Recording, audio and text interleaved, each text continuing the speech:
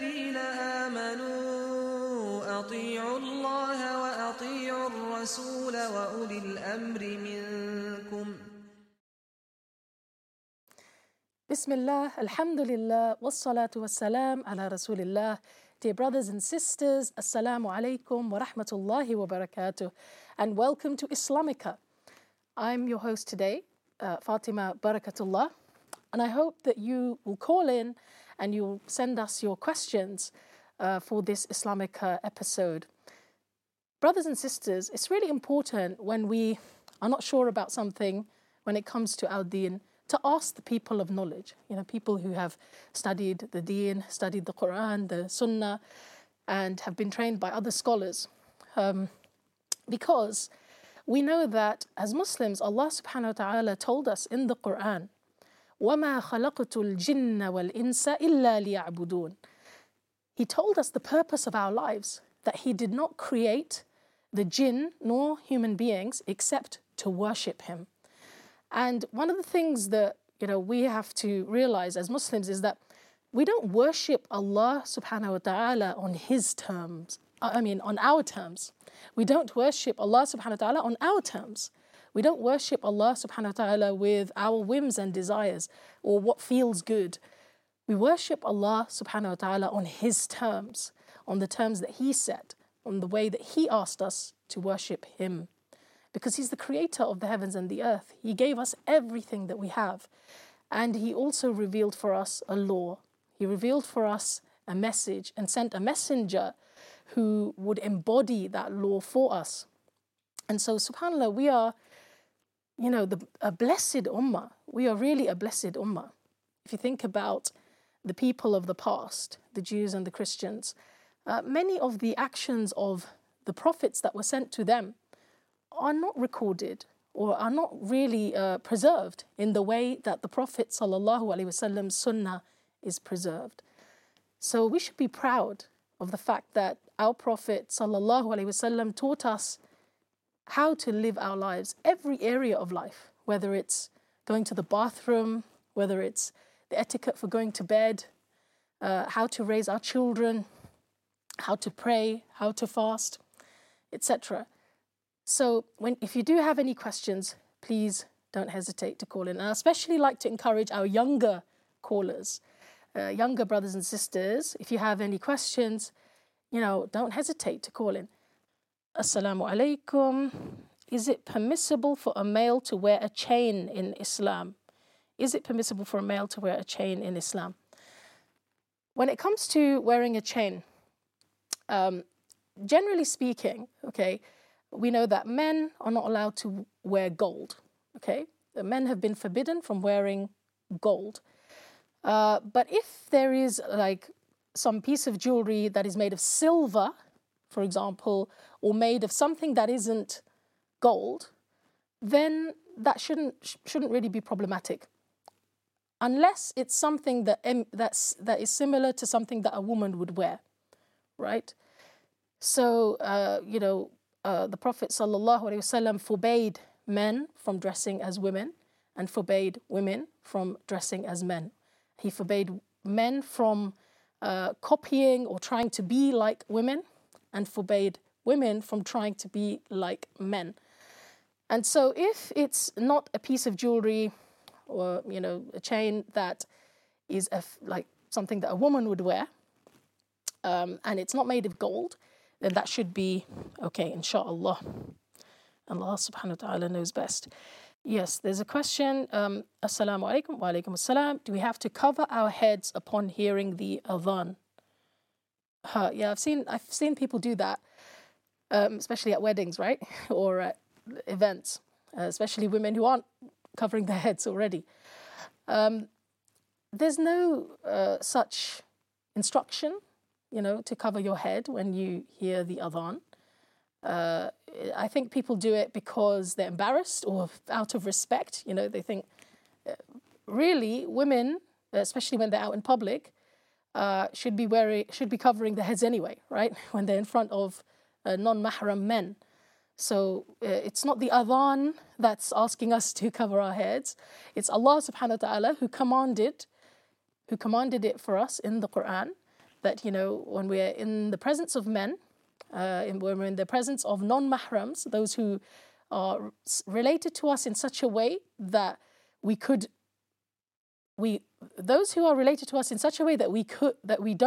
marry them, of course we can uncover in front of them. But when we're in public, when we're outside, when we're in the presence of men who aren't related to us in that way, then we should cover our hair, we should cover our entire bodies, and except our face and hands, right? According to some scholars, and according to others, we should cover everything, including the face and hands. But when it comes to the adhan, no, there's no such attachment to that. Instead, we should be following the words of the adhan. So when the imam says, or when the muadhin says, Allahu Akbar, we should also repeat that. Allahu Akbar, Ashhadu an la ilaha illallah. We should also say, Ashhadu an la ilaha illallah. And then after the adhan, one should make the dua for the Prophet sallallahu alaihi wasallam, right? Allahumma rabba hadhihi ad-da'wati at-tamma was-salati al-qa'imah. آتِ محمدا الوسيلة والفضيلة وابعثه مقاما محمودا الذي وعدته إنك لا تخلف الميعاد. This dua, which you can look up, a dua after the adhan. This is a beautiful dua that the Prophet ﷺ encouraged us to make after the adhan. So that's really the etiquette, when you hear the adhan.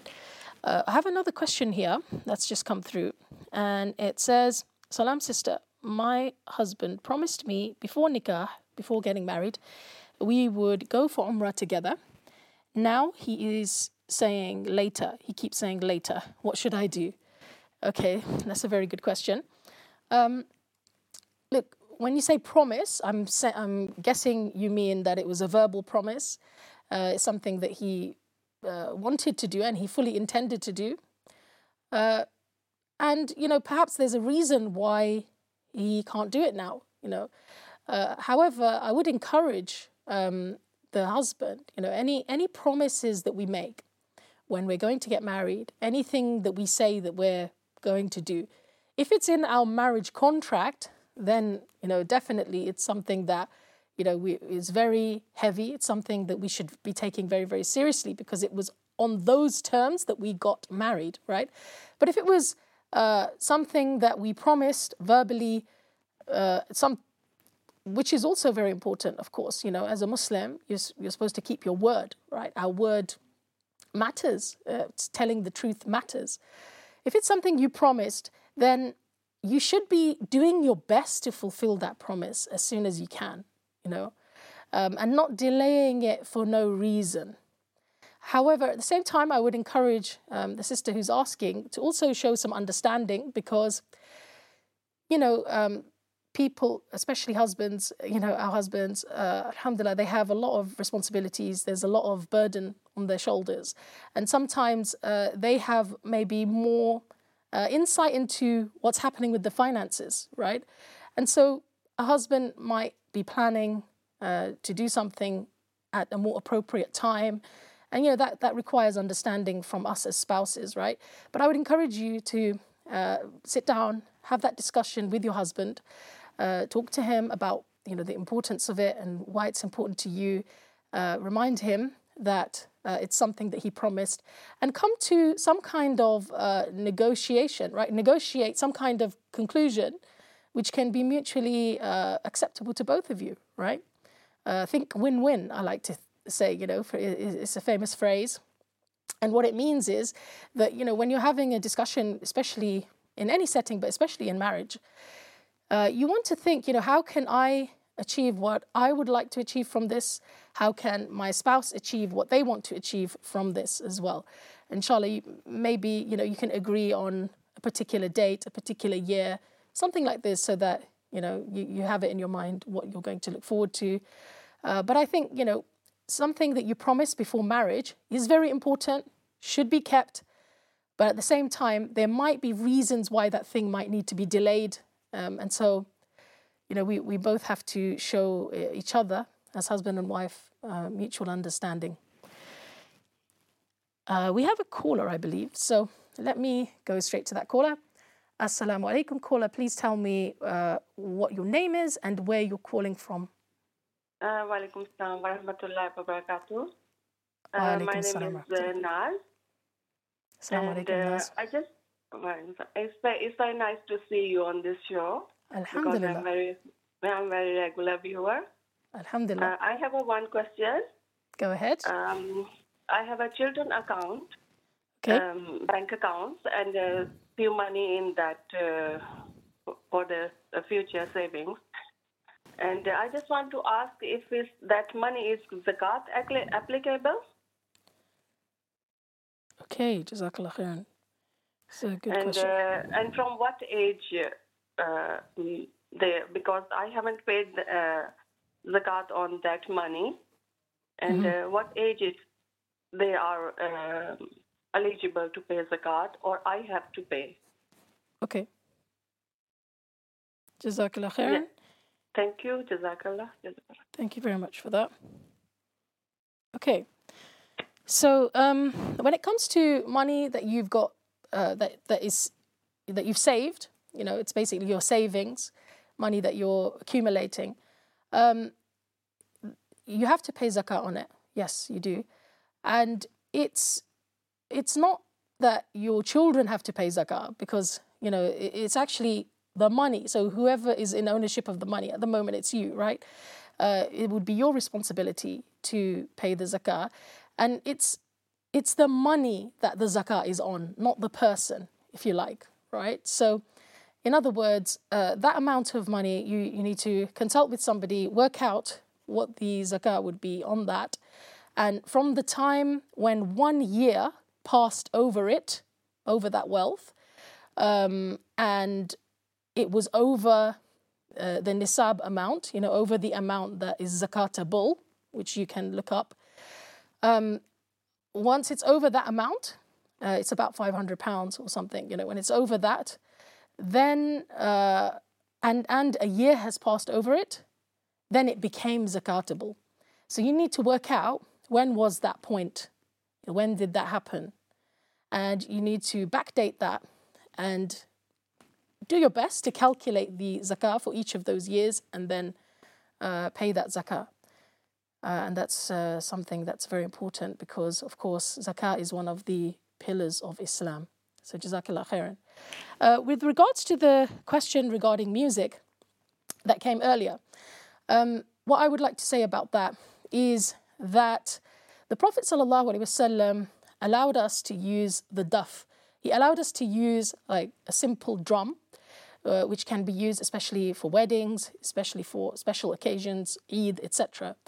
However, when it comes to musical instruments, I would encourage our brothers and sisters to avoid them and to avoid music, because the scholars of Islam talk about how, the effects that music has on our hearts. And they talk about how certain types of instruments are not permitted. And when it comes to our times, when most people talk about music in our times, they're talking about pop music, they're talking about rap, they're talking about, when it comes to songs that are voice only, nasheeds, for example, that's something that's fine. Voice only nasheeds, voice only songs, a cappella, if you like, right? When it comes to music, pop music, etc., I would really encourage all our brothers and sisters to completely avoid that type of music, because not only does it use musical instruments, that aside, if you think about the lyrics, if you think about the everything that accompanies it, right? The dancing, also the lewd kind of lyrics, right? The lyrics that are very provocative, the subject matter is very un-Islamic. You'd be embarrassed if the Prophet ﷺ was here to listen to that kind of thing in front of him, right? So I would say to you, brothers and sisters, I know we live in a time where music is like everywhere, right? You go into a shop, it's there. But do not listen to music deliberately and avoid it, because it does have an effect on our hearts. It does have a negative effect. And it's something that, sometimes we can't even forget. It gets into our heads. And replace that with something better. Replace that with nasheeds that are voice only, for example. Replace that with the Quran and listening to the Quran, listening to, songs that are voice only, and that's what I would recommend. Jazakumullah khairan. Okay, we do have another caller. So, assalamu alaikum, caller. Assalamu alaikum. Wa alaikum assalam wa rahmatullahi wa barakatuh. My question is that I teach Quran Yes. to students like kids or the ladies and the girls, Okay. but I take hadiyah from them. So some people say like that. I know there are so many organizations, they teach mashallah Quran, fiqh or everything, and individually people teach at their home, from their homes or from different places. Yep. A student go to madrasa or masjid and they take hadiyah. So is it right if I take hadiyah? It's my necessity to fulfill my requirements like this, and it's very important for me. So I just want to know about as a guidance, is it right? Okay, so that's a very good question, and I think it's something that many scholars around the world, think about, because of course, in the past, there were mechanisms for supporting teachers and scholars of the Quran and of the Sunnah, right? There were mechanisms that for them to be financially supported, but we're living in Britain, and such a mechanism does not exist. So, inshallah, sister, if you have needs, and of course, if a person can teach, and they don't take any payment for it, then of course they will be rewarded by Allah subhanahu wa ta'ala more. They will be rewarded, inshallah, more by Allah, because they did not get any kind of repayment for it in this life. But if you do take some payment, like you said, because you have needs, then it's up to those people, who want you as a teacher to take it or leave it. If they don't want to pay, then they should go and find, a way to learn that where they don't have to pay. But if they want to study with you and you have certain needs and costs that you have to cover, then inshallah, there's no problem with that. But of course, as Quran teachers, as scholars, we have to always be aware that we're not turning this work that we do into some kind of, money spinner. That's not the purpose of it, of course.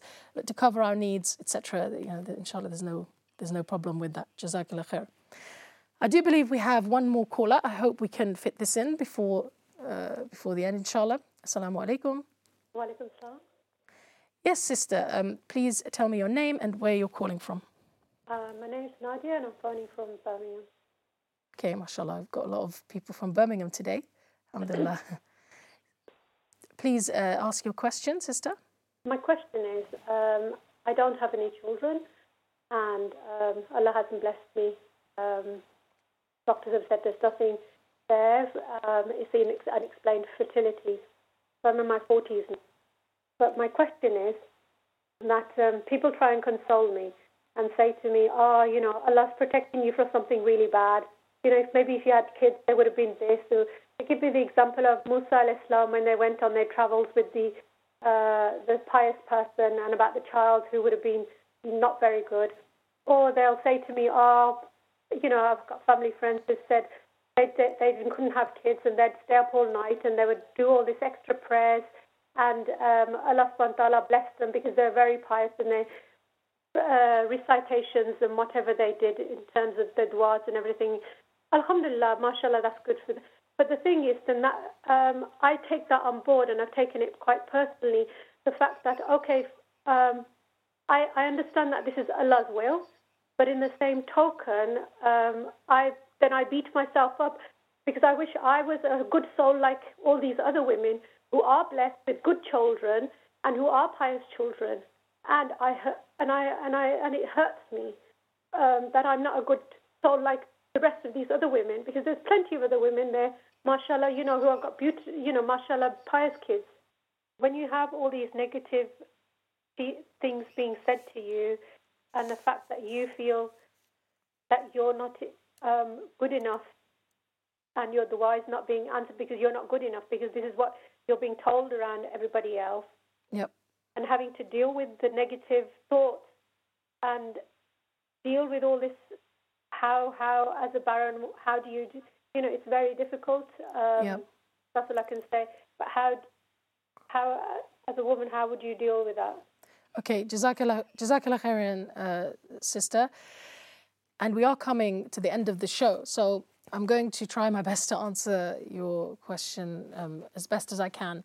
First of all, I want to, reach out and say, I'm very sorry that people are, talking to you in this way. You're in a particular situation, and unfortunately, people, they're trying to be helpful. It seems like people are trying to be helpful, and I think that's the thing. People think that they are saying helpful things to you, but obviously some of those things are not very helpful at all. And actually some of those things are incorrect as well, in the sense that, my dear sister, Allah subhanahu wa ta'ala tells us in Surah Mulk that He created life and death لِيَبْلُوَكُمْ أَيُّكُمْ أَحْسَنُ عَمَلًا, to test you. He created life and death. He created this life. He created the next life in order to test us. Which of us would be the best indeed? And so instead of looking at this thing, the fact that you're unable to have children, or it seems that way, as a punishment or as something that, is linked to your deeds, I think that's the wrong way to look at it. Allah subhanahu wa ta'ala doesn't give children to pious people. It's not linked to your piety whether you have children or not. So I would encourage you to stop linking it to that. There are plenty of impious people who have children, right? Plenty of people who are abusive who have children. So these things are not related to our piety. Allah subhanahu wa ta'ala, though, tests each of us with different things. And so perhaps this is the area, and a very difficult area, I can imagine, that Allah subhanahu wa ta'ala has tested you with. And that's the way to look at it, that it's a test. And so, my dear sister, I would encourage you, first of all, if, it's about infertility, if you want to, you can take as many means as you can to try to overcome that medically. If you've tried that, and if that's not something, that you want to do, or that you can do, or that you have tried it and still you can't have children, then, dear sister, just remember that there have been people in our history, like Aisha radiallahu anha, who also didn't have children, right? But they channeled their energies into a new vision for their lives, and they used the talents that Allah subhanahu wa ta'ala gave them and their energy to do other things, because there are plenty of ways to do great deeds in our lives. I'm sorry I had to answer succinctly, but jazakumullah khairan. Inshallah, brothers and sisters, until next time, Assalamu alaikum wa rahmatullahi wa barakatuh. يا أيها الذين آمنوا أطيعوا الله وأطيعوا الرسول وأولي الأمر منكم فإن تنازعتم في شيء فردوه إلى الله والرسول إن كنتم تؤمنون بالله واليوم الآخر